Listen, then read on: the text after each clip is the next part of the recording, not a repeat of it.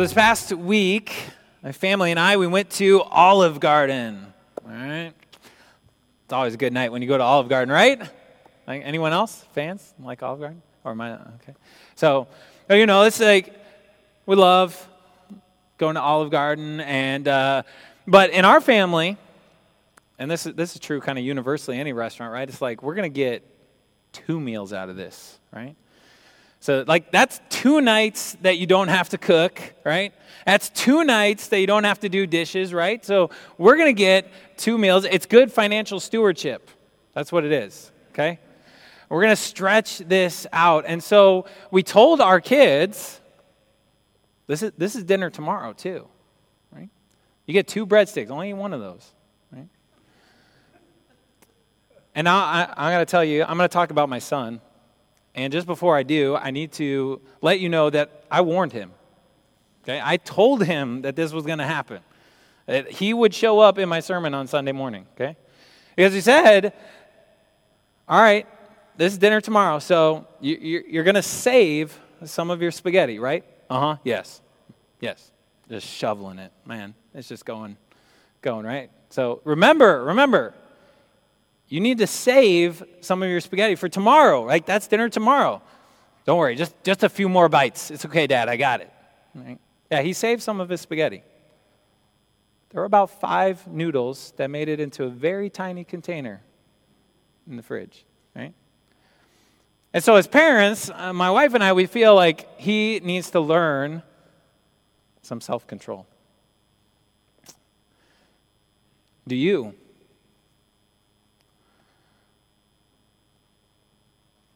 Holidays are around the corner here. Thanksgiving.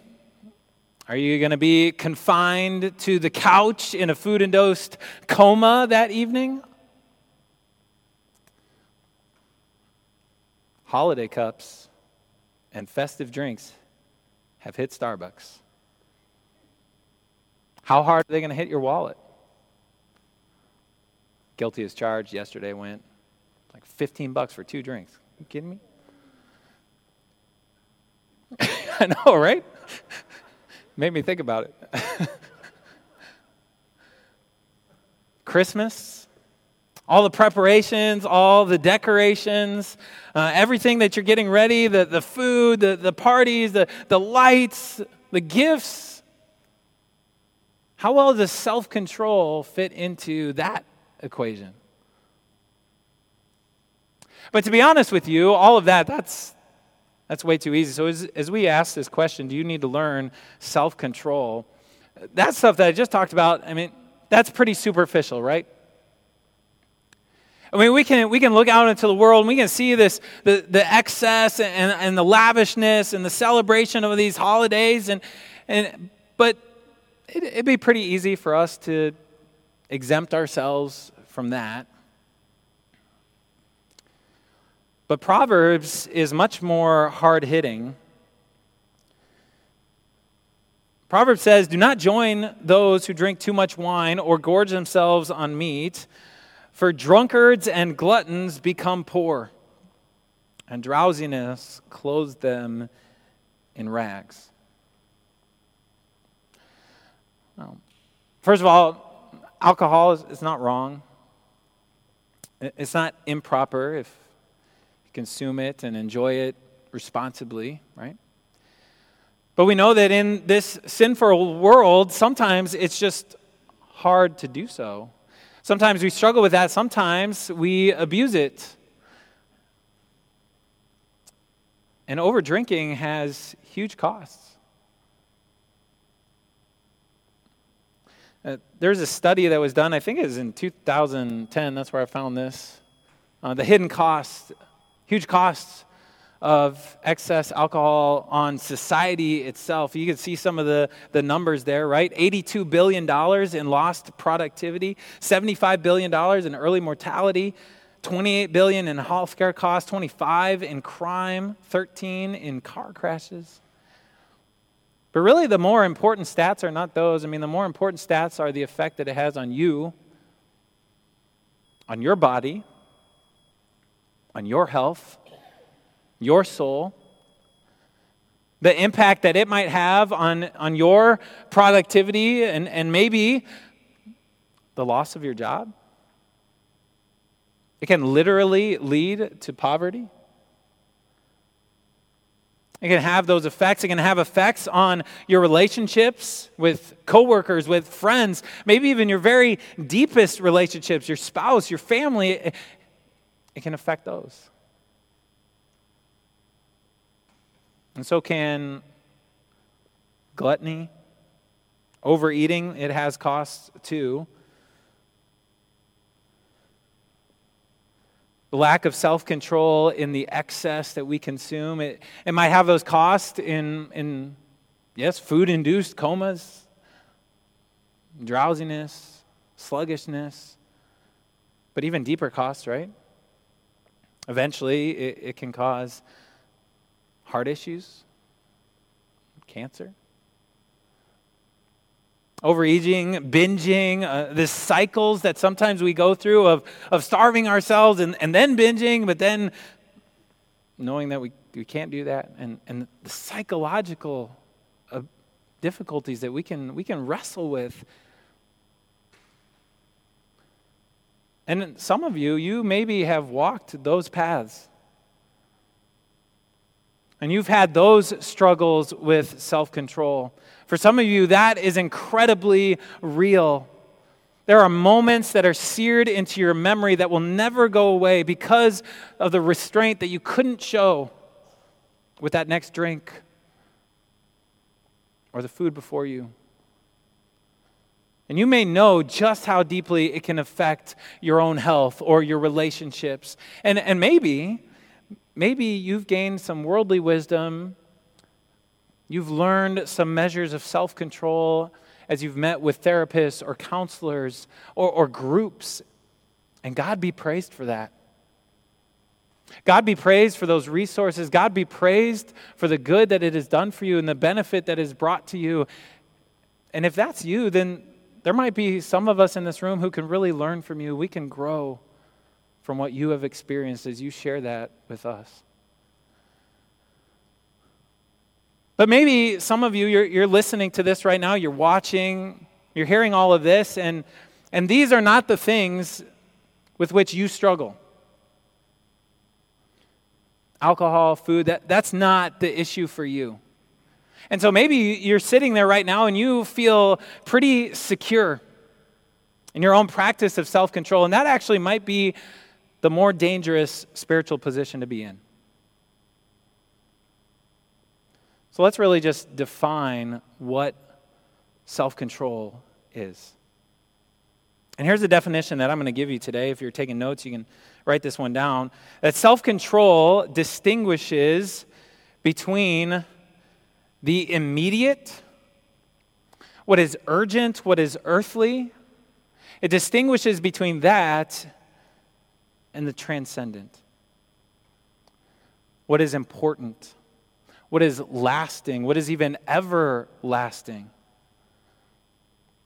That self-control allows you to distinguish between those two things.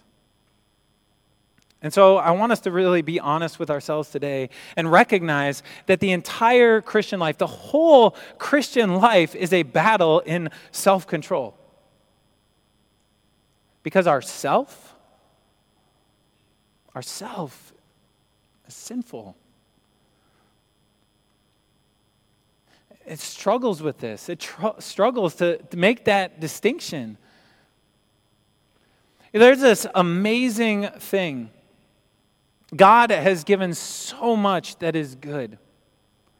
An early church leader, Paul, he reminded Timothy that everything God created is good. And nothing is to be rejected if it is received with thanksgiving. Everything that God created is good. But because of the world in which we live, because of our own selves, so often we take this good that God has given to us, His good and gracious gifts, and we take it and we abuse it. We misuse it. And so often, self-control is a difference. Do you struggle to put a cap on your spending habits when the holidays roll around? Do you struggle to budget well and wisely so that you can also be generous to others and you can be generous back to the kingdom of God? Does Amazon Prime just make it too easy to get more and more stuff into your house? If you perused through your emails and text messages, would you start to notice the ones where you responded too quickly,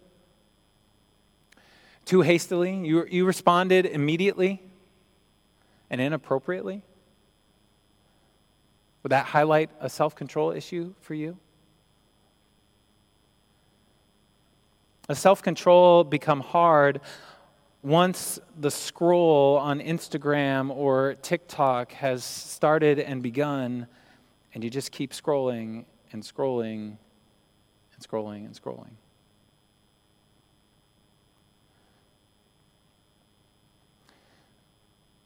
Do you lose yourself on the casino floor, or standing in the gas station next to the lottery ticket box, or inside the DraftKings app? Your self-control issues surface in the hours and hours and hours that you spend thinking about your stocks and selling and buying and trading. And self-control issues, do they surface in your interactions with the opposite sex? Whether you're single or you're married. See, the more I thought about self-control, the more that I realized that self-control really plays a role in every single aspect of our lives. All over the place. Self-control is needed. Every age, every gender, every season of your life, self-control is important.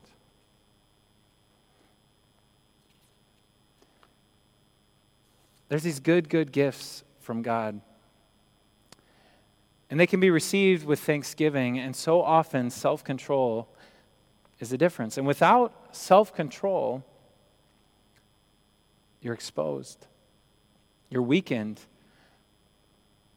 And your enemy looks for the place where he can attack, seeking to tear you away from God. Proverbs says this about self-control. It says, like a city whose walls are broken through is a person who lacks self-control. Is this biblical illustration lost on us a little bit? We don't typically today, modern cities, we don't build walls around them. But in biblical times, they did. That's what made a city valuable and important and worthwhile having. So there's a man named Nehemiah. He has a biblical book that's named after him. Nehemiah was a Jewish person. He lived in the later part of the history of God's people in the Old Testament. Nehemiah actually lived in Babylon because this was the time period of God's history where they had been carried away into exile. But one of the rulers, one of the emperors, had allowed people to return to Jerusalem. And Nehemiah, he went to go check it out. And what he saw was so discouraging to him. Because when he got there and he saw Jerusalem, he saw that the walls of the city, they were crumbled, they were broken. There was no protection. And so Nehemiah, because he had a very high position in the court of the emperor, he asked the emperor if he could go and he could rebuild the walls of Jerusalem. And God made that emperor favorably disposed to Nehemiah and said yes. And so under his leadership as the appointed governor, the people of God were able to rebuild the walls of Jerusalem. But it was not without adversity, not without incident, because the surrounding ethnic groups and their leadership, they did not want a strong Jerusalem.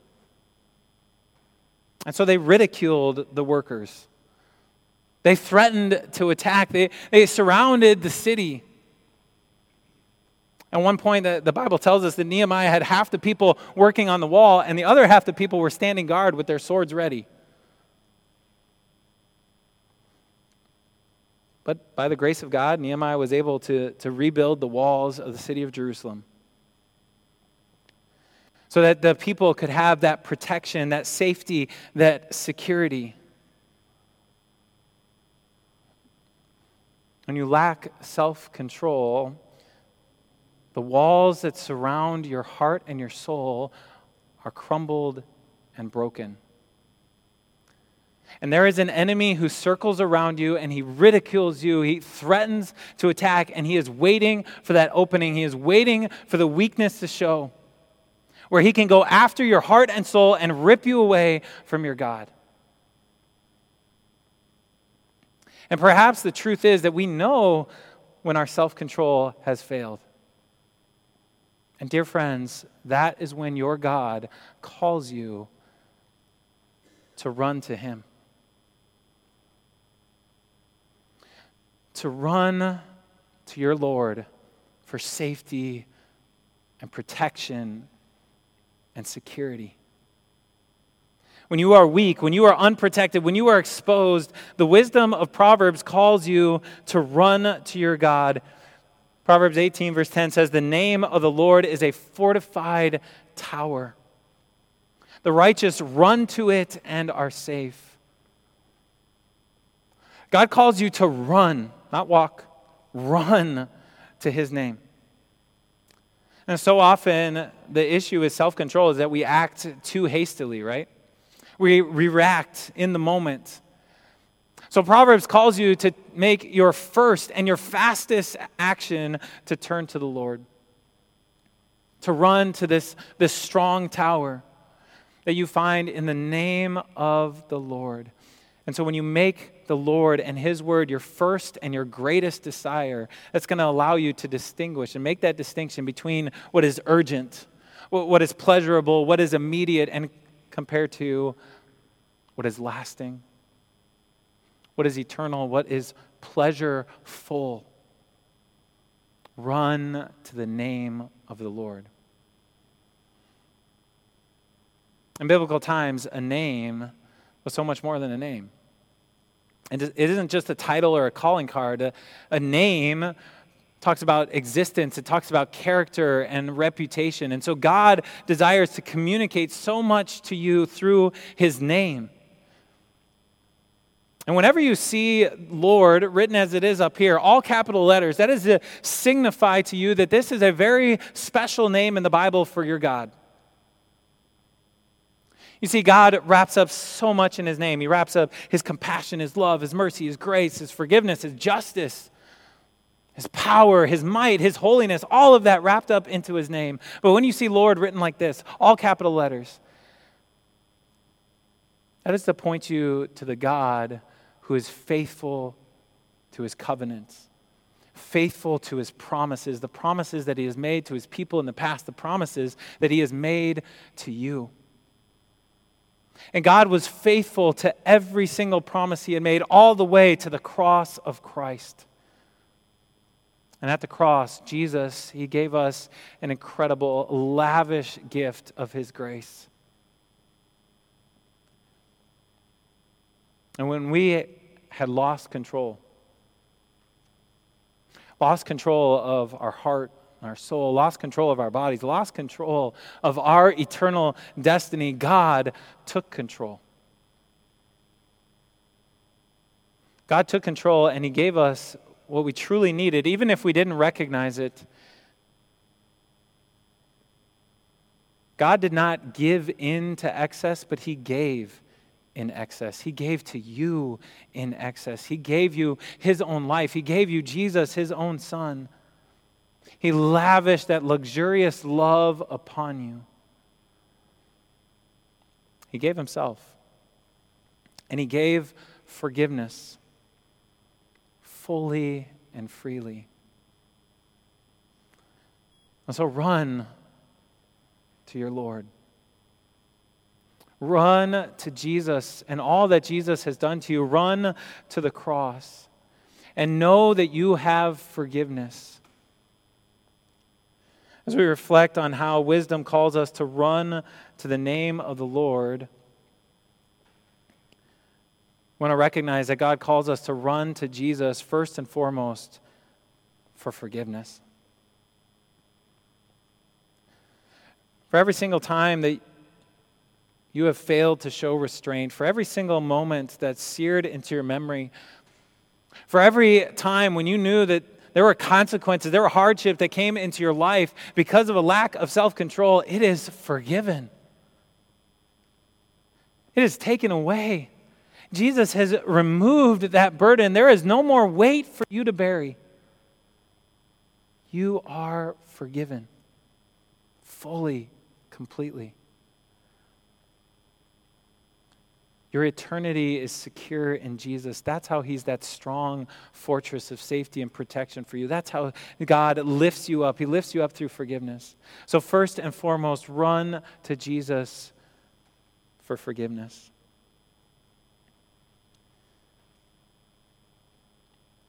The next Proverbs calls you to run to Jesus for fullness.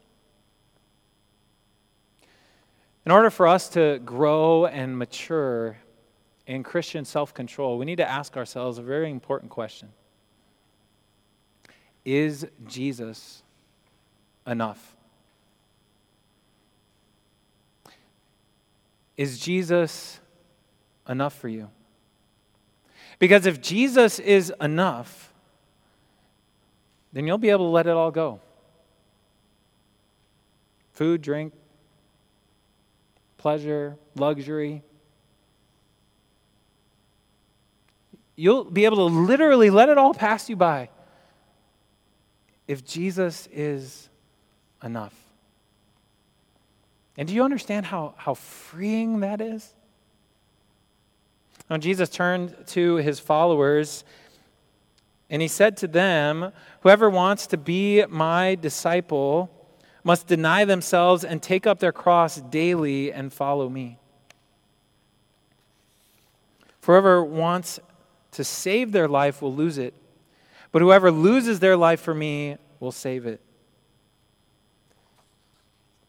Well, sometimes we want to lose ourselves in the things of this world. We want to lose ourselves in alcohol, or we want to lose ourselves in pleasure. We want to lose ourselves in money, whatever it is. We want to lose ourselves because we feel that then we'll have relief, then we'll have some peace and calm. But Jesus tells you the exact opposite. He tells you to practice self-control in every single area of your life except for him. Jesus tells you to lose yourself in him. To lose yourself in knowing that Jesus is everything for you, everything you could possibly want. And that when you have Jesus, you have everything, no matter how you feel. So run to Jesus for fullness. And then finally, dear friends, run to Jesus for fortitude. Continue to ask your faithful God to strengthen you and encourage you. He will be faithful to his promises. He will come to you and he will give you strength. Jesus is that grace of God. And so when the Apostle Paul needed to encourage Titus, this young pastor who needed to talk to his people, and they needed to learn self-control, and he needed to encourage that among them, Paul said to him, "For the grace of God has appeared that offers salvation to all people. It teaches us to say no to ungodliness and worldly passions, and to live self-controlled, upright, and godly lives in this present age." Find strength in Jesus. There are all kinds of practical things that we could say about how to practice self-control. To learn breathing techniques, or take a pause, take a step back. Reflect, think before you act, think before you speak. All kinds of practical things that we could say about self-control, but we need the why. And the why is Jesus. The why is because of the salvation of our God, everything that is wrapped up in his name, how he cares so much for us, and how he will continue to strengthen us. That there is wisdom in Jesus. There is strength that is found in Jesus. Run to Jesus for fortitude. And so the wisdom of Proverbs is to highlight for you that there is an area in your life where self-control will be a challenge. And it may change throughout your life. It may be different from different seasons, but self-control can be a struggle. And when it is, when you feel weak, when you feel exposed, when you know that the walls surrounding your heart and soul, that they are crumbled, run to your Lord. Run to your faithful God. Run to Jesus. See, this is what makes Christianity so unique. Because Christianity will readily admit that there is something wrong with you. There is something that is broken in you. But it also gives you the solution.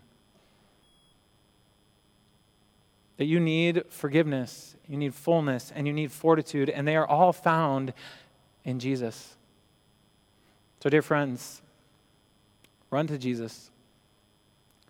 Learn self-control as you run to Jesus for forgiveness, for fullness, and for fortitude.